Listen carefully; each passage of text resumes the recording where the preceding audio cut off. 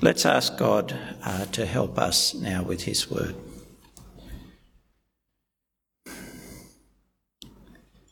Our gracious Heavenly Father, sex is a big and preoccupying issue for many in our society, and often we also feel deeply sexual desire. We pray in your mercy that we would understand your word tonight and see the goodness of your instruction. And you would move us by your Spirit to want to live according to your word. We pray also that where we have sexual sin, you would give us grace to repent of that and know your forgiveness. Our Father, give us understanding and conviction and help me to speak your word truthfully and clearly. In Jesus' name, amen. Good. Everything is permissible for me, but not everything is beneficial. Everything is permissible for me, but I will not be mastered by anything. Now, who would own that slogan? Everything is permissible for me. I am free to do anything I want. At least, as we see from the context that you heard in 1 Corinthians 6, at least as it relates to sexual expression. Now, this is a Corinthian slogan. There's no version of Christian freedom taught by Paul that would suggest that people are free for sexual immorality. It's a Corinthian slogan. So who would own this slogan? Everything is permissible for me. And the answer in Roman Corinth, because Corinth was a Roman colony, the answer in Roman Corinth is men, not women, free men of a certain class, not slaves. And as we look at what was permitted free men in Corinth, we actually see that the issue goes well beyond what we might consider the prostitution described in verse 15. Where Paul says, so should I take a part of Christ's body and make it a part of a prostitute. It goes far beyond the issue of men visiting brothels. Although this is included, for these same men were completely confident that you could visit brothels without stigma. You see, at the heart of social life for Roman men, after they'd reached the age of maturity, after they'd taken on what was called the toga virilis, a suggestive name, at about the age of 18, at the heart of their social life were banquets, either as social occasions or as part of the activity of guilds, trade guilds, and their sacrifices in idol temples. And these banquets involved eating and drinking, and also what really Winter calls promiscuous after dinners. So after, as it were, the plates had been cleared away, they moved into another stage of activity, where for the men, sexual activity was not only permitted but encouraged, with slaves or prostitutes brought in for the occasion, or even higher class courtesans. These after dinners were not open to wives, whose sexual activity was very strictly governed. Wives were meant to be virgins when married and chaste, devoted to their husband within marriage. And so there was in Corinth a group of men who reckoned that they were free to have what we might call casual and recreational sex, by choice and convention free, as often as they wanted, as long as it wasn't with the wives of other Roman men or their as yet unmarried virgin daughters. Now, this sexual promiscuity was not only socially approved, but supported by a worldview with two key features. And you see them in verse 13a. Food is for the stomach, and the stomach for food, and God will do away with both of them. So this is the way they reasoned. Food's a natural appetite that should be satisfied, and that satisfaction is pleasurable. It's a good thing. In the same way, sex is a natural appetite and bodily function, and it's to be enjoyed for its satisfaction is pleasurable because, and this is the first part of their worldview in a sense, their belief, nature intends the enjoyment of life. That's in a sense what we're made for. And you also see that the second part of their worldview, the body is not the permanent part of us. You see, they believe the soul was the eternal bit, and that was separable from the body, which was our material prison for this life. And that what happened to the body didn't really affect the soul. So in this view, satisfying your sexual appetite has no abiding significance and no moral significance. Everything is permissible for me. A view supported by a philosophy that said nature intends the enjoyment of life and that the soul and the body are separate, with the body perishing, but the soul continuing unaffected by the body's conduct. And the result? Casual and recreational sex allowed for these men. Everything is permissible. Now, does that sound familiar? Well, it ought to be, for the situation for men is not much different in Melbourne today. But in Melbourne, like much of the Western world, there's even more. Sexual freedom has been intensified, democratised and politicised. And sex has been made more accessible through changing social customs and things like online porn and other technology. So, in a sense, this drive for sexual freedom has been intensified. And I'm going to use some quotes here from Carl Trueman's book that I referenced last week to summarise, I think, actually what we know, in a sense, what we experience all the time. And so Trueman, as he's thinking about how these views, this sexual freedom has developed, writes of how Freud has provided the West with a compelling myth. This is a myth that our Western society kind of embraces. The idea that sex, in terms of sexual desire and sexual fulfilment, is the real key to human existence, to what it means to be human. And Freud's also supplied us with the idea that the happiness we all seek is to be found in sexual pleasure, identified with sexual pleasure, and that you can't be happy without sexual fulfilment. And so this gives a central idea that human beings are at core sexual, and that shapes our thinking and our behaviour in profound, often unconscious ways. That this idea is actually seeped in to our imagining of the world. So a demand for sexual freedom is intensified in our society. For when you're talking about sex, you're not just talking about an activity, you're talking about identity, about what it means to be human. And the prescription of sexual codes is now either seen and judged by whether they facilitate or frustrate that freedom, because, well, that's either facilitating or frustrating someone's humanity. So the demand for sexual freedom has been intensified. And in our society, sexual freedom has also been democratised to embrace men and women.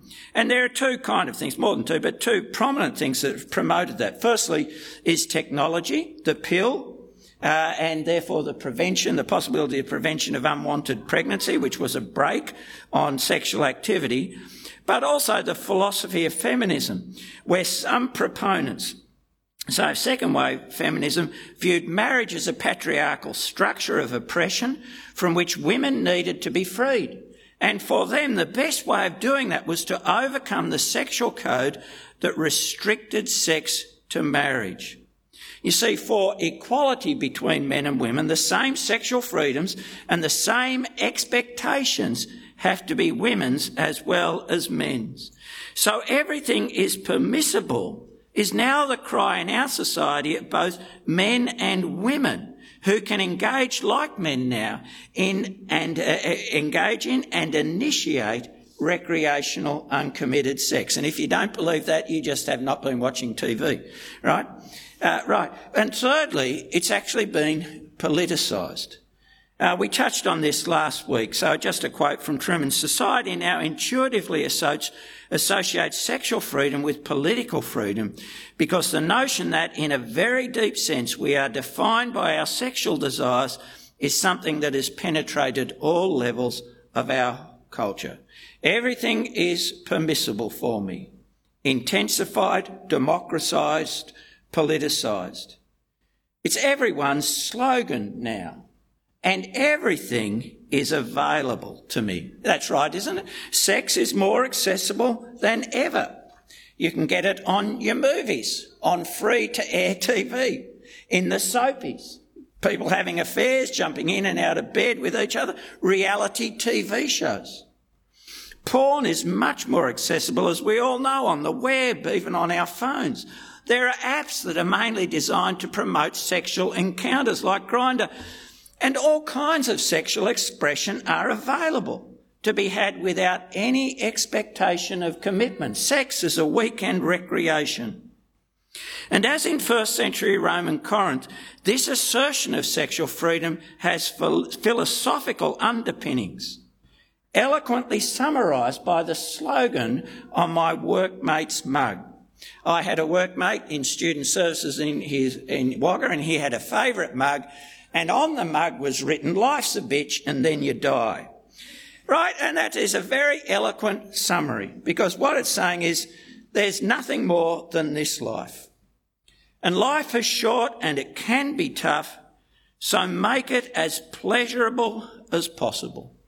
Have a good time, because after that you rot. Nothing survives death. And because this life is all there is, that means there's no transcendent values, no higher purpose, no intrinsic meaning to your life, and you're accountable to no one else. So make the most of your life, and don't let external codes stop you from getting pleasure, from getting happiness where you can. So you are free to do anything you want, as long as, in my friend's philosophy, you don't hurt anyone else. Whatever that means, however it's measured, whatever the time frame, it's pretty vague actually. But as far as sex goes, anything goes, as long as it feels right for you. Everything is permissible to me, a slogan supported by a potent mix of social acceptance, desire and cultural assumptions that not only permit but positively encourage, affirm sexual expression in whatever state and stage of life you're in. Now, Paul knows their slogan. Everything is permissible for me, but he disagrees. He warns, doesn't he, that there are other considerations. Not everything is beneficial. I will not be mastered by everything. There are better questions for believers to ask. Questions that imply that sexual promiscuity is destructive and enslaving. And then verse 13, Paul decides to take on the social consensus. And note the way he does it here in 1 Corinthians 6. Oh, he disagrees with their behaviour, their sexual immorality. He's actually already said that in verses 9 to 11. But he doesn't just say, stop it. And he doesn't argue from bad consequences, though he hints at them. I will not be mastered by anything, hinting at the reality that people can become enslaved, addicted to their sexual desire and activities. And we know that, don't we, people enslaved to porn? And of course there are other bad consequences from this casual approach to sex. Growing loneliness, unstable relationships, children growing up in insecure households. But he doesn't argue from bad consequences. Instead, he asks these Corinthians first to think differently, to have their understanding of the world and what they do with their bodies in the world shaped by the gospel that Jesus is Lord. And then, thinking differently, he calls on them to act differently, reminding them all the time of what they should know as believers. You see, the distinctive sexual ethic of Christians, an ethic at odds with what was accepted in the 1st century Roman Corinth and 21st century Melbourne, comes from what is at the core of the Christian message. It's not an add-on. It's not an optional extra. It's not a weird historical appendix left over from previous generations, mainly the Victorians, because we all know that they were all caught up, don't we? It's not a historical appendix that can be removed without great loss. It's actually an expression of the gospel.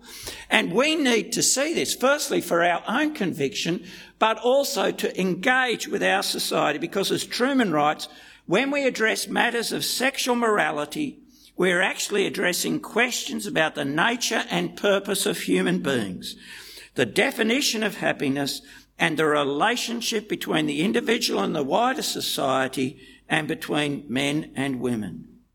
The Christian sexual ethic can address those matters when it speaks of sexual morality, because the Christian sexual ethic has always been embedded in and an expression of that wider framework of reality. But let's look at Paul's argument to those who believe everything is permissible. Food is for the stomach and the stomach's for food, and God will do away with both of them. However, the body is not for sexual immorality, but for the Lord, and the Lord for the body. So think about that. The Lord for the body. He's referring to the incarnation and its importance in the body. It's in the body that the Lord has won his victory over death and ensured the resurrection of our bodies, the Lord for the body. And in the body's for the Lord, we give visible expression to that victory he won in the body, that he is Lord by our bodily obedience in this age. We have embodied life because of God's purposes for his Son, that he have a people redeemed by his death and be Lord of all. And God's purpose embraces the resurrection of our bodies. Verse 14, God raised up the Lord and will also raise us up by his power. It's not you die and then you just rot. Your body is of eternal significance, has an eternal future in continuity with this present embodied existence. What you do in the body matters for eternity. Because Christ has been raised bodily, so will his people be, raised bodily to eternal life. And Paul will speak more about that when he gets to 1 Corinthians 15. But your body matters for eternity. More, says St. Paul. He wants us to know, expects us to know, that our relationship with Christ changes not just our future, our embodied future, but it also changes our embodied present. Don't you know that your bodies are a part of Christ's body? So should I take a part of Christ's body and make it part of a prostitute? Absolutely not. Don't you know that anyone joined to a prostitute is one body with her? For Scripture says the two will become one flesh. But anyone joined to the Lord is one spirit with him. We are now, if we are believers, united with Christ by faith. And this is not just an idea. It's a reality brought about by now sharing Christ's Spirit. Anyone joined to the Lord is one spirit with him.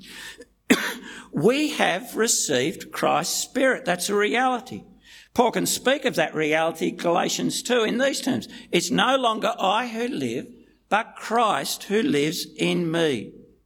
United with him, one with him in spirit, we cannot take what is his, a part of Christ's body, our body, standing for our whole self, a part of Christ's body, and join it with a prostitute. As the resurrection shows the significance of our bodies, union with Christ means union with a prostitute, any sexually immoral union, is incompatible with belonging to the Lord Jesus. It's actually a grotesque and offensive idea, isn't it? To join a part of Christ's body, the Holy One, in a union condemned by the Holy God.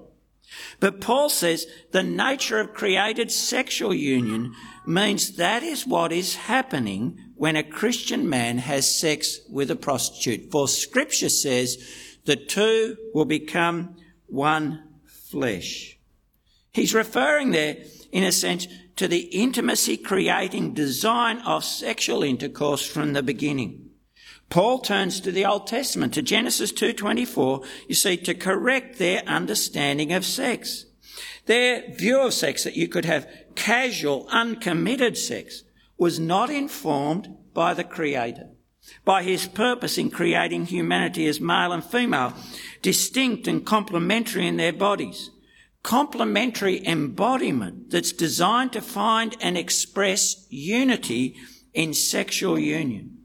And that unity is not meant to be transient or casual, but to take place within and help form and express a permanent relationship.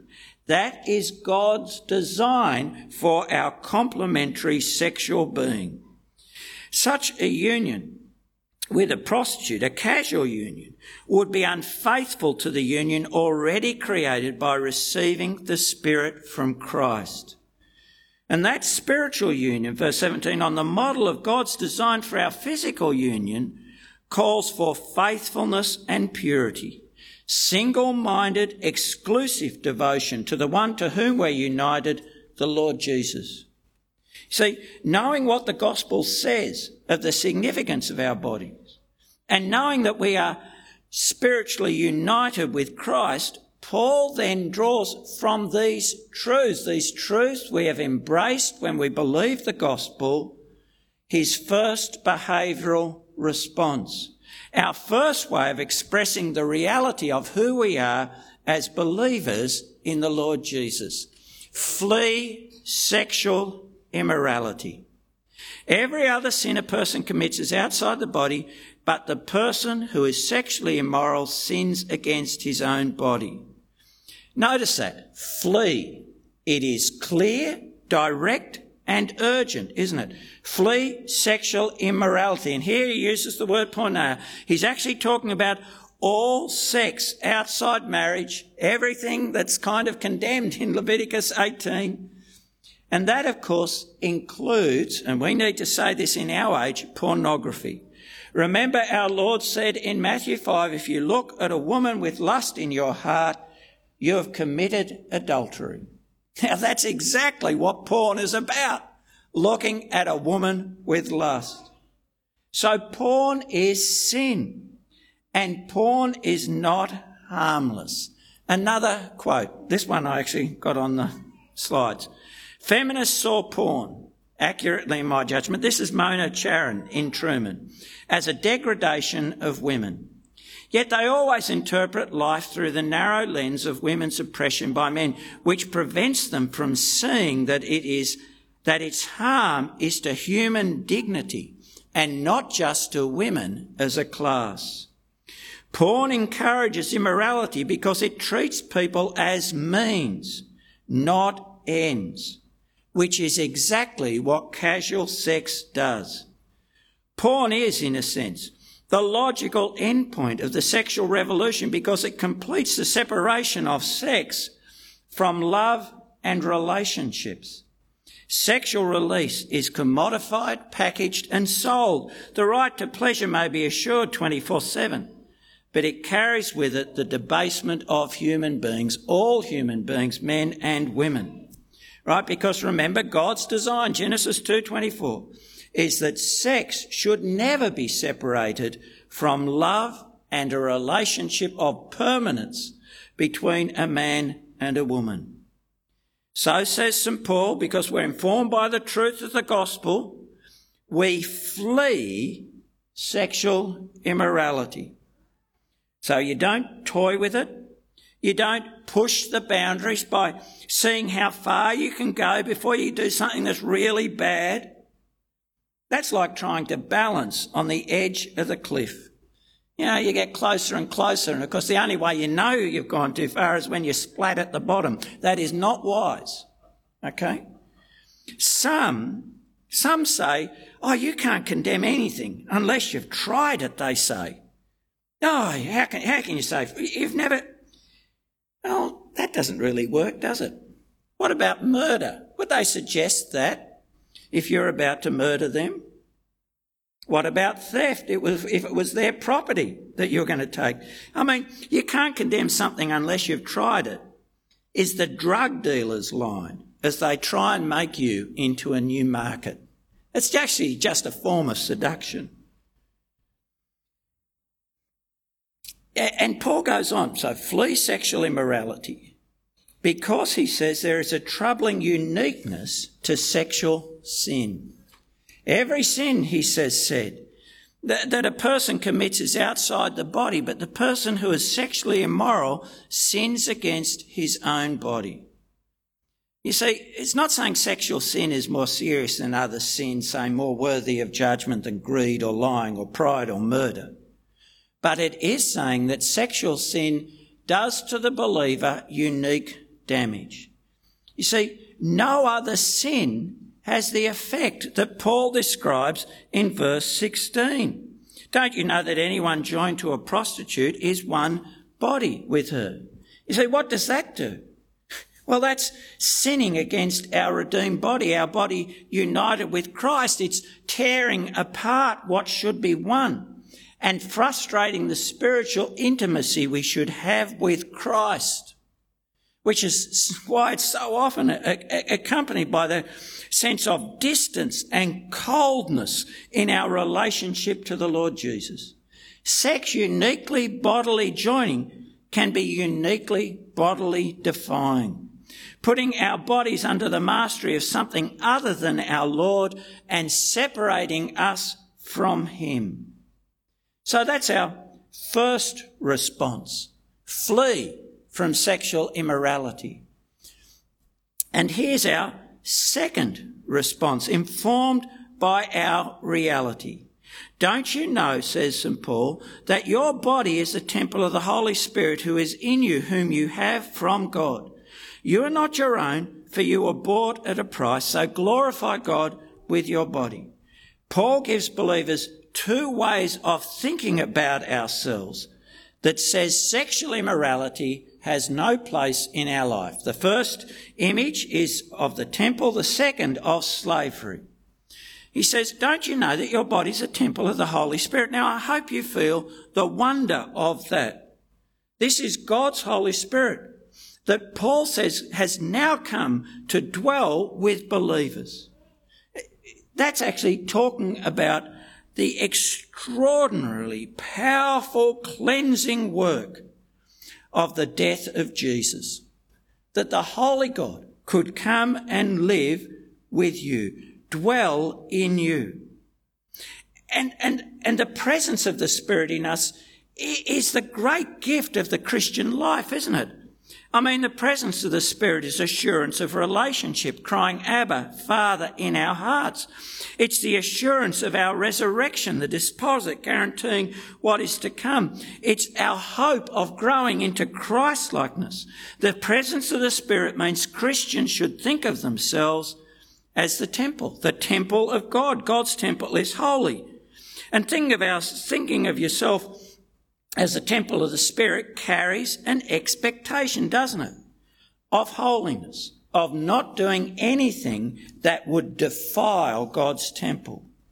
As it speaks of our bodies as the place where only what pleases God should be done. And it actually carries a warning about what we do. Remember 1 Corinthians 3, where Paul has spoken of the church collectively as the temple of God's Spirit. And he says, if anyone destroys God's temple, God will destroy him, for God's temple is holy. Being the temple of the Holy Spirit also carries a warning about how God will think about you defiling the dwelling place of his Spirit. So this is the believer's reality, says St. Paul, and it should probably trouble you and drive you to Christ. Because it's actually saying if you're a believer, you are living in the presence of the Holy God. When you think you're alone, God's with you, sees what you see. So would you look at what's defiling to him, what's hateful to him? Oh, he hears the words you speak. Would you speak lies in his presence like, this is so good, feels so good, it must be right? Spirit's with you. He sees what you see. He hears the words you speak. See, the presence of the Spirit, says Paul, means we should live holy lives in fear and trembling. For every believer dwells in the presence of God, for God's Spirit dwells in them. And so that reality should influence you. It should influence you, say, more than the thought you might have to confess something to some kind of accountability group or whatever you're doing to help you deal with your sexual immorality, right? It should influence you, shouldn't it? You can always lie to the accountability group because you've probably lied to yourself already about what you're doing. But you cannot lie to the Spirit of God. And if you're a believer, God's Spirit dwells in you. And the second image that Paul introduces to the Corinthians is the image of slavery. You were bought with a price. You are not your own. Paul uses the language of slavery here, and of course that's very offensive to us who so prize our freedom and autonomy. Because to be a slave is to be there to do your master's will and only his will. But even though the Corinthians had a better knowledge of slavery, this wasn't a wholly offensive image to them, because the prestige and status of a slave depended on whose slave you were. The emperor's domestic slaves, for example, were actually regarded as a privileged group. And the Corinthians also knew a good master assumed responsibility for the daily needs and welfare of his slaves. To be God's slaves, purchased at such a great price as Jesus' death, was actually a great honour and a source of eternal security. But the Corinthians also understood the reality of slavery, and so the point of Paul's image here. Paul is saying that to be a Christian is to belong to Jesus, to know that body and soul you are there to do his will. And you're expected to show him exclusive loyalty and faithfulness. Because the essence of slavery is to be given over 100%, your whole person, to doing the will of your master and to know that you're accountable to him for everything you do in every part of life. See, Paul's saying God has a right to expect us, purchased with the blood of his Son, to do what he says. And our goal as those who are his, who have been given an eternal future by him, is to bring him honour, to glorify him with our bodies. We are to live for him with the bodies he has given us, the bodies he will raise. That is, of course, in all our lives. But in this context, especially bringing him glory by exercising the self-control that only uses his good gift of sexuality as he commands, in the context for which he's created it, marriage between a man and a woman. Anything else is the porneia, the sexual immorality we're to flee from. And that sexual immorality is uniquely destructive for believers. It dishonours the presence of God's Spirit in us and is faithless and disloyal to him who has bought us for himself, secured our eternity at the cost of the death of his Son. It denies the gospel realities of Christ's incarnation, that the body's for the Lord and the Lord for the body, of his resurrection, which secures our resurrection, and of our union with Christ, that we are one in spirit with him. So believers, flee from sexual immorality and live to glorify Christ. Now let's try and pull this together, and I want to talk to two groups, and I want to say three things to each. So firstly, if you're not yet a believer in Jesus, I want to talk to you. You actually might be appalled by what I've said, appalled by this restriction of freedom, The imposition of a sexual code that, in your view, will only produce guilt and fear. That's a narrative of oppression. Well, hopefully you've seen that this sexual code is not isolated, but based on the Christian worldview, an expression of the truth of the gospel, the Christian gospel, in our embodied lives.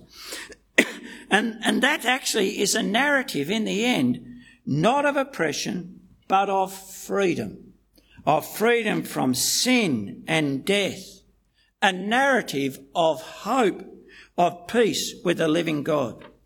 And the issue in you being appalled that you have to consider is the world as you believe it to be, or has Jesus been raised from the dead? You may never have thought of it like that. For you, it might have been just a question of, well, this seems to get in the way of my freedom to enjoy pleasure. And that's the goal of life. That's the way you may have thought about it. But actually, that's the question you really have to engage with. You see, on the one hand, is this true?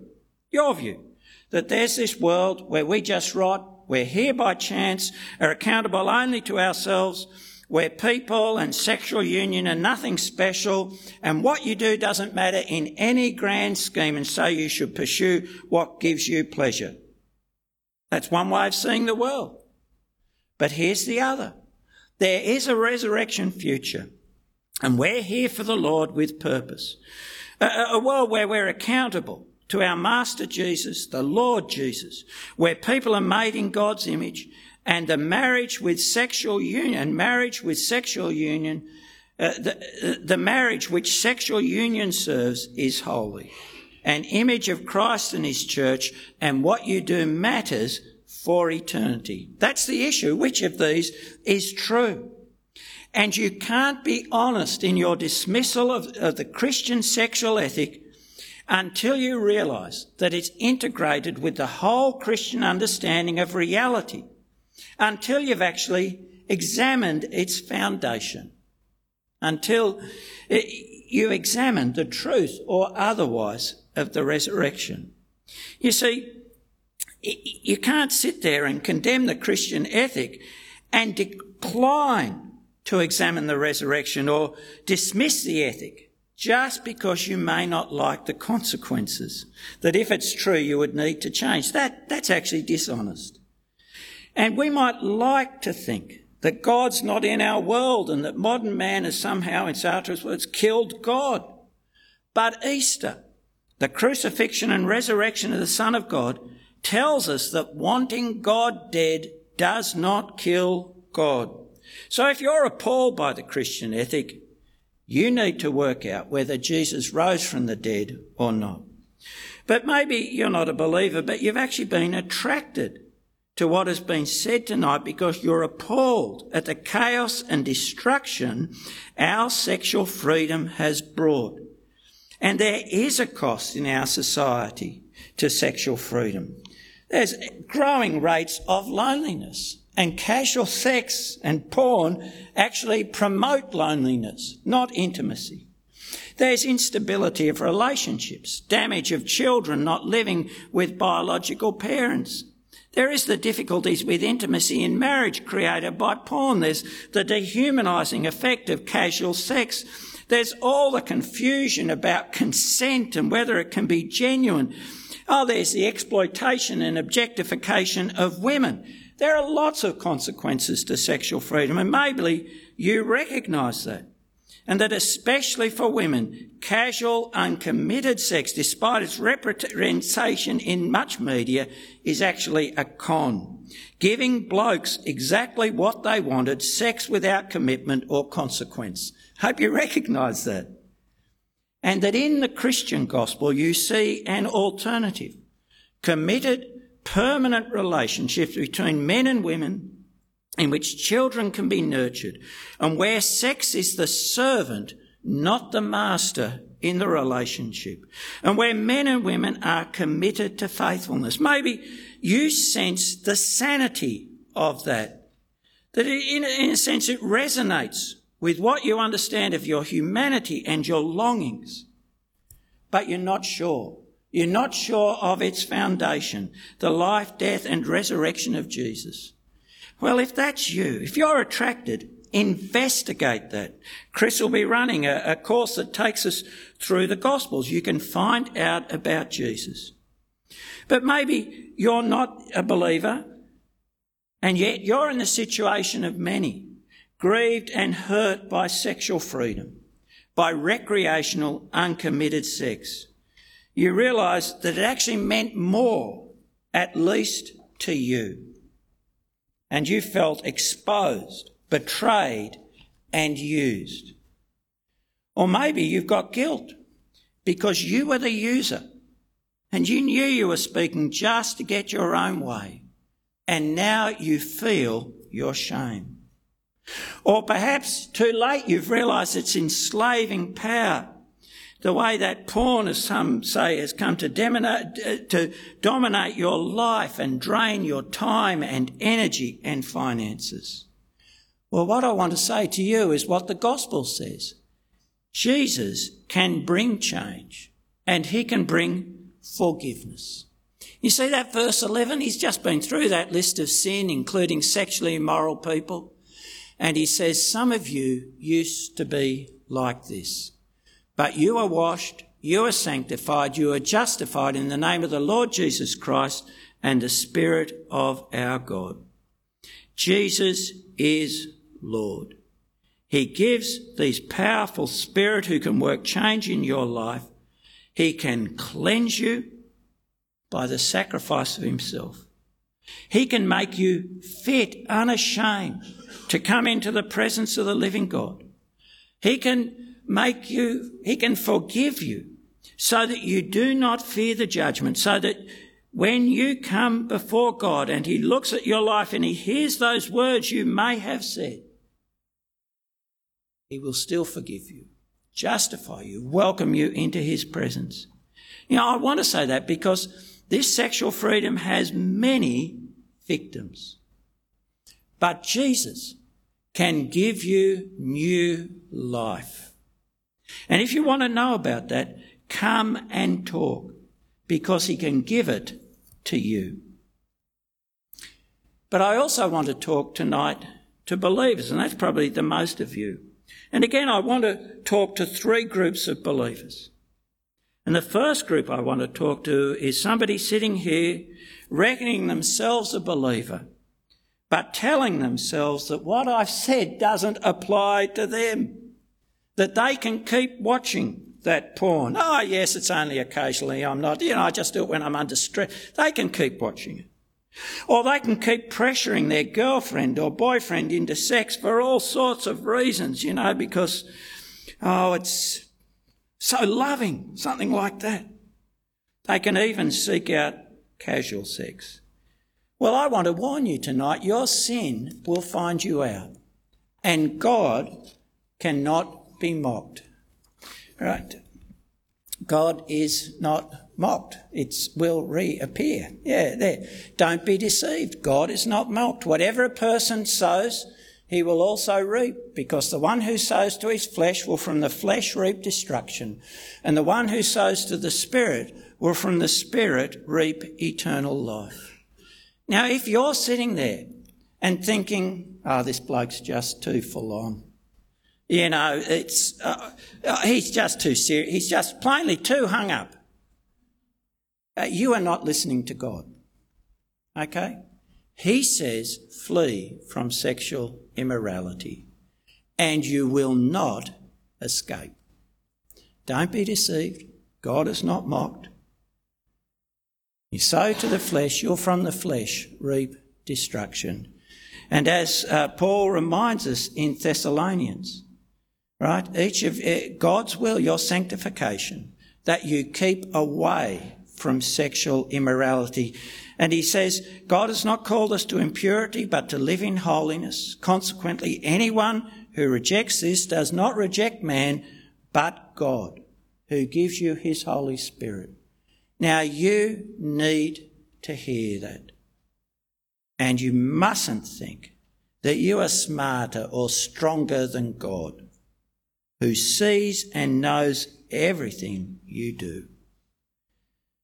And secondly, though, I want to talk to believers who have been engaging in sexual immorality, and God's actually convicted you of sin.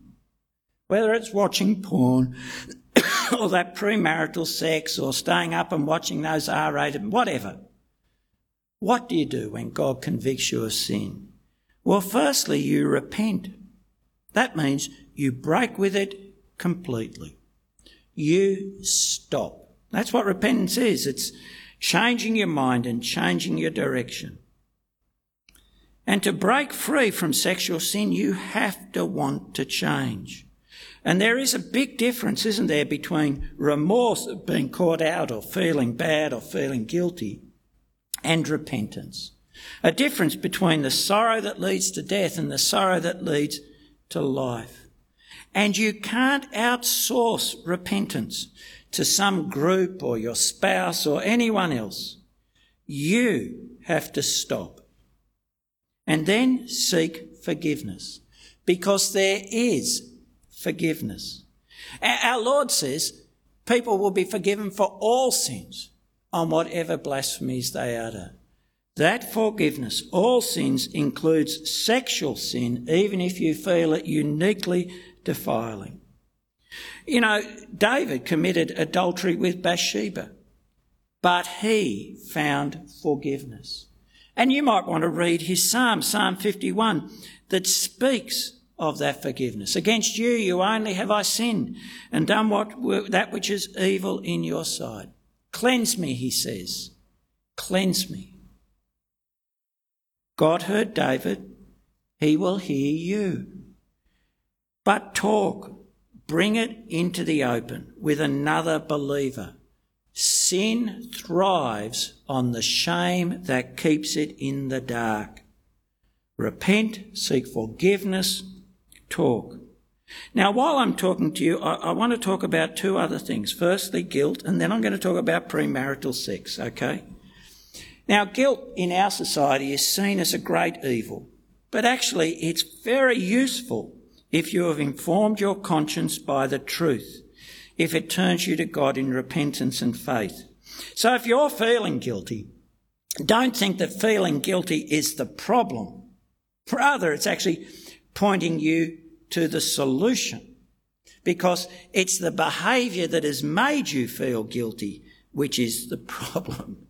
And you need to repent of that behaviour and then deal with your guilt by drawing near to God for forgiveness. And I also want to talk about sin in the context of, being engaged or talking about getting married, which is often where serious Christian people kind of get caught up in sexual sin. Because desire is strong, you may be unfamiliar with it and you have grown close. And you tell yourself in your head that it's all right because you're in the context of a serious, committed relationship. Well, you are just lying to yourself, okay? If you're not married, sexual engagement with the other person is sin. Right? Hear that. And then something might happen to you. You know, you might be afraid that you're getting pregnant or, brings it out into the open, or maybe your own conscience troubles you. And others become aware of your sin. So what do you do? Well, let me say, conviction that you've been doing the wrong thing is a reason to stop sinning. But it is not a reason to get married. Let me make that clear if that's you. You'd actually have to decide to marry that other person on other grounds. In fact, sexual sin before marriage may well be a reason not to marry that person. And let me say, it is always a great way to make any subsequent marriage difficult. Why? Well, it's because we're, two believers have got caught up in sexual sin before marriage. It's often because there's been pressure. The pressure, usually, let's face it, of the bloke's desire that's led to it. And that pressure may have been kept up despite objections. So it means that bloke's actually not listening to you. He's not hearing you. And that's not the basis for a good relationship, is it? Where you are pressured and your views, your objections are overruled. And if you're actually engaging in sex before marriage, already you or one of you are putting your word against Jesus' word, claiming something to be right where Jesus' word says it's wrong. And there's also been a failure, if you're a professing believer, of self-control. And self-control is what you need to love each other in marriage. And all those things damage trust.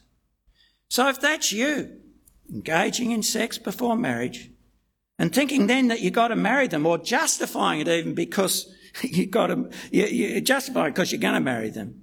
Well, you could be looking at someone, living with someone for the rest of your life who doesn't listen to you, who doesn't listen to Jesus, who puts their will or desire above God's will and your wishes, and who can't be trusted to have enough self-control to put your interests above their own. So why would you want to marry them? Or think that marriage will be anything but difficult? Believer? And you've heard, So I just throw that out there, and if you want to come and talk to us about it, come and talk to us about it. But remember, conviction of sin is a reason to stop sinning, and then you can address other questions.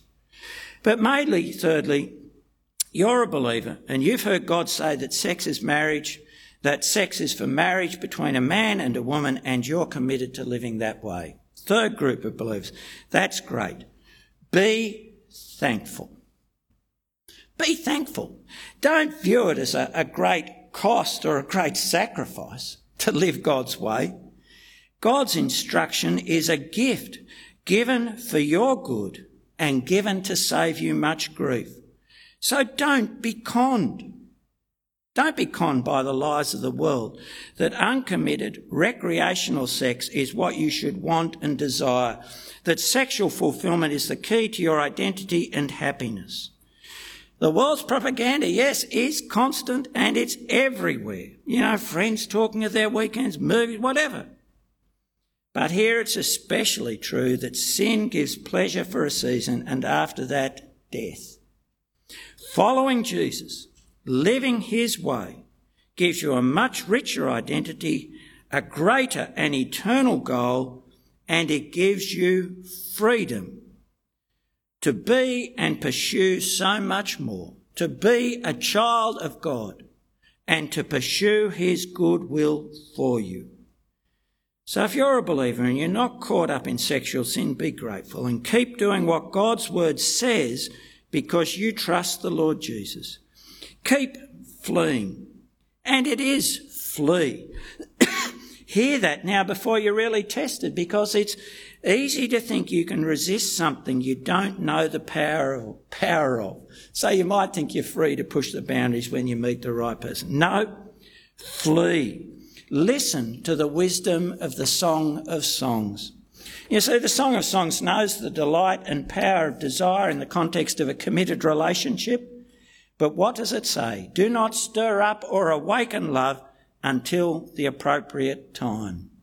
So set your minds on it now that you will flee sexual immorality. You see, if you want to avoid a destructive explosion, you don't light the fuse until the explosive is placed where it ought to be. Flee sexual immorality. Don't stir up or awaken love until it's time. Wait until the right time. Flee and remember who you are so you can focus on glorifying God. Temple of the Holy Spirit, bought with a price. Focus on glorifying God and living in the truth of the Lord Jesus, that he's become incarnate, taken on our body, conquered death in this body for us, that he is raised and he will raise us, and he has poured out his Spirit and he has joined us to himself in a spiritual union which is our life and hope and joy. So why would you do anything that would tear you apart from Christ? Be thankful for God's good teaching and live as his for him. Let's pray. Our gracious Heavenly Father, what you teach in your word about how we should use the good gift of our sexual natures is so different from the world's. Give us such a conviction of the truth of the gospel that we embrace this teaching cheerfully and thankfully. Give us grace to say no to sexual desire, to flee sexual temptation, and to say yes to living for Jesus, knowing that we are his and that we live in your presence through your Spirit. And Father, we pray that our commitment to living Jesus' way would bring him honour and would be of service to others, offering them an alternative, freed from harm and exploitation, offering them a life which is good. We ask this in Jesus' name. Amen.